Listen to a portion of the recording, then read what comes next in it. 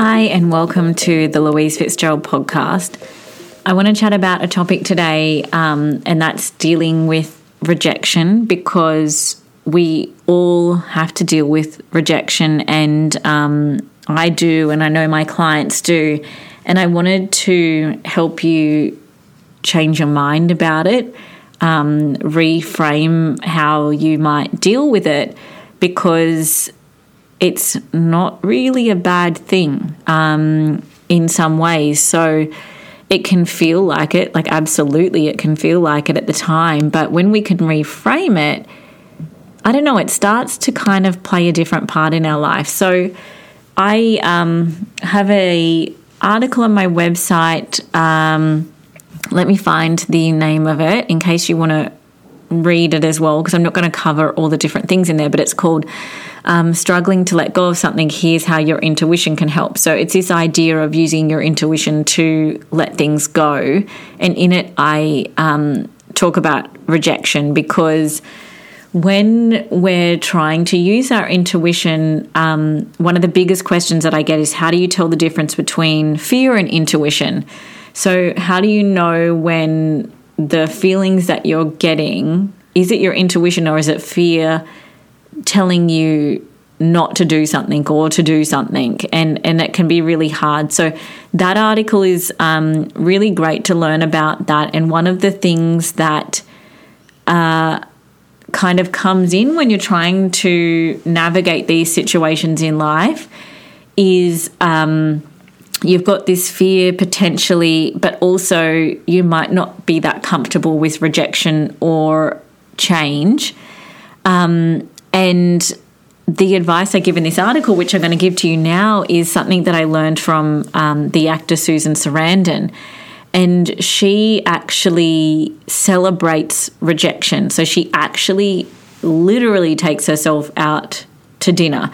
So obviously she's an actor and is, applying, that's probably not the right, auditioning for movie roles. And I mean, I'm probably sure she gets all of them now. So she's probably referring to the past when she was younger and wasn't getting them. But she would take herself out to dinner, because what she was doing was celebrating this idea that she didn't get this thing, but it's opening her up for something else. And it came to mind again, and that's why I sort of pulled up that article, because I was listening to the Conan O'Brien podcast. If you don't know him, he had a talk show for a really, really long time, and he's like a comedian as well. He was talking about the way that things panned out for him. I love these stories as well, by the way, of like comedians and actors and all of that kind of stuff, because the way that they, like almost like the serendipity and the luck that they have, as well as the training and the effort and all of that kind of stuff, I think can be a really great blueprint for how we navigate our own life. Like, we don't have to be an actor to learn how those people that are putting themselves out there in an art form keep going, and they find hope, and they're faced with rejection and all of that kind of stuff. So I love those stories because I find them so interesting, but also so inspiring. But anyway, so I was listening to Conan O'Brien, and he was talking about, I think he wanted to work for David Letterman, like on the David Letterman show, and he didn't get it. I might be getting this wrong, but I think it was David Letterman. And it had been the one thing that he really, really wanted to get in life. So it was like a big build up, and he thought that he, he's made it if he got it, and he didn't get it. So he experienced this rejection and kind of felt like it's over for him, and I might get this wrong in order, but it doesn't really matter. What happened then is he gets a writing job on The Simpsons, pretty early in the time of The Simpsons, so it might sound massive to you now, but it was pretty early on, and ended up being sort of, I think, one of their most famous and biggest writers.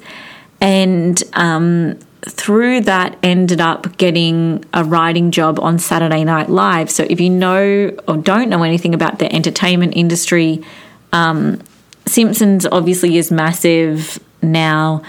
Saturday Night Live is massive, and the person in charge of Saturday Night Live, his name is Lorne Michaels, and he's kind of apparently the guy that's like, you know, not makes or breaks careers, but whether you're a writer on that show or you're on that show, like so many people from Saturday Night Live have gone on to do massive things. So I think like Eddie Murphy was on there, Julia Louis-Dreyfus was on there.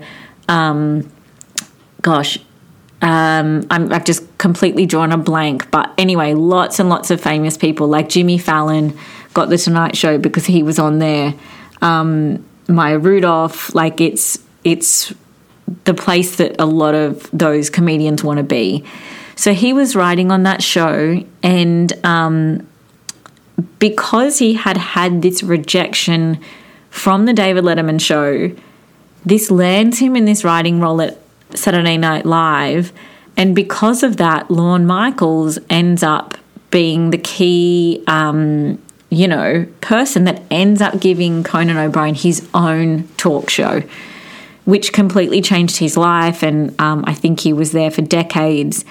But I thought it was this really interesting story to share because, you know, you can view it in hindsight and see how so often we're in these moments where we think our life is over and we think that everything that we want is resting upon this decision, and it doesn't work out how we think it will. But then if we had have got that, then all of these other things never would have happened because we weren't available, because we didn't meet the right people.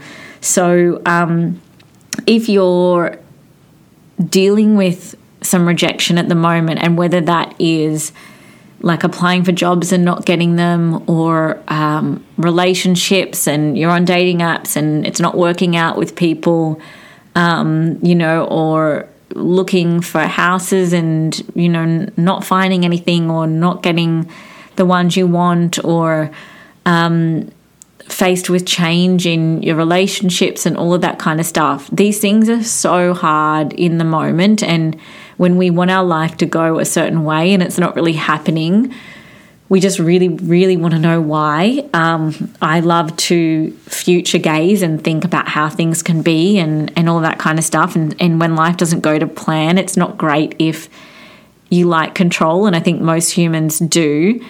But I think this tool of celebrating rejection changes everything, because instead of, and it's okay to feel bad when these things fall through by all means, but instead of, I suppose, wallowing in it for like a long, long time, celebrating it and saying, okay, I didn't get this, there must be something better coming. And having that mindset for me has really helped me navigate so many things in life where I gave myself a moment to feel bad about it, and not literally a moment, like maybe it depends on the situation, right? But, and then going, okay, cool, like that fell through, that didn't happen. I didn't end up dating that person. What's next? Who's next? I'm open.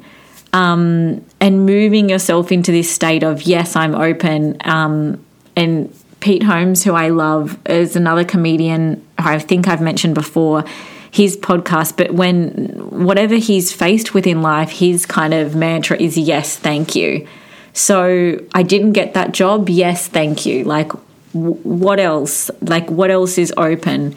Because I think one of the things that you can do if you want to build upon this is reflect on historical things that happened in your life where you wanted a certain outcome, but you got something different, and how that worked out better for you. So I've given a couple today where there's like, in my own life or what happened to Conan O'Brien, but I would bet you have your own examples.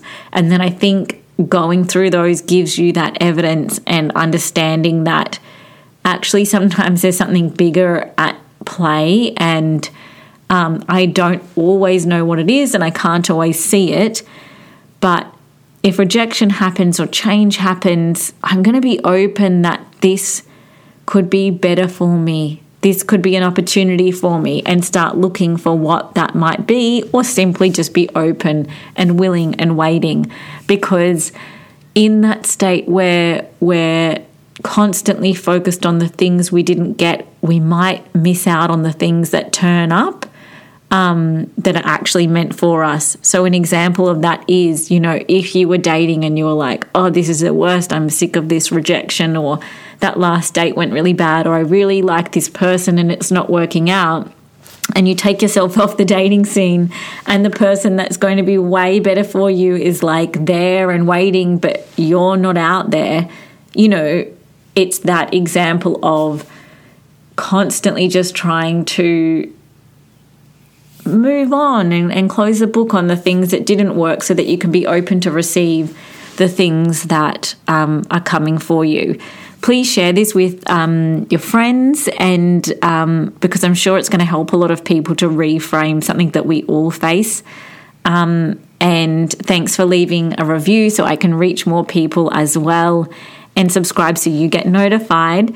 And let me know what you're thinking about the episodes, what helped, if you have any questions, so that I can share more helpful info for you. I would love to hear from you about what you think about the podcast too. And thanks for listening, and I'll chat to you on the next episode.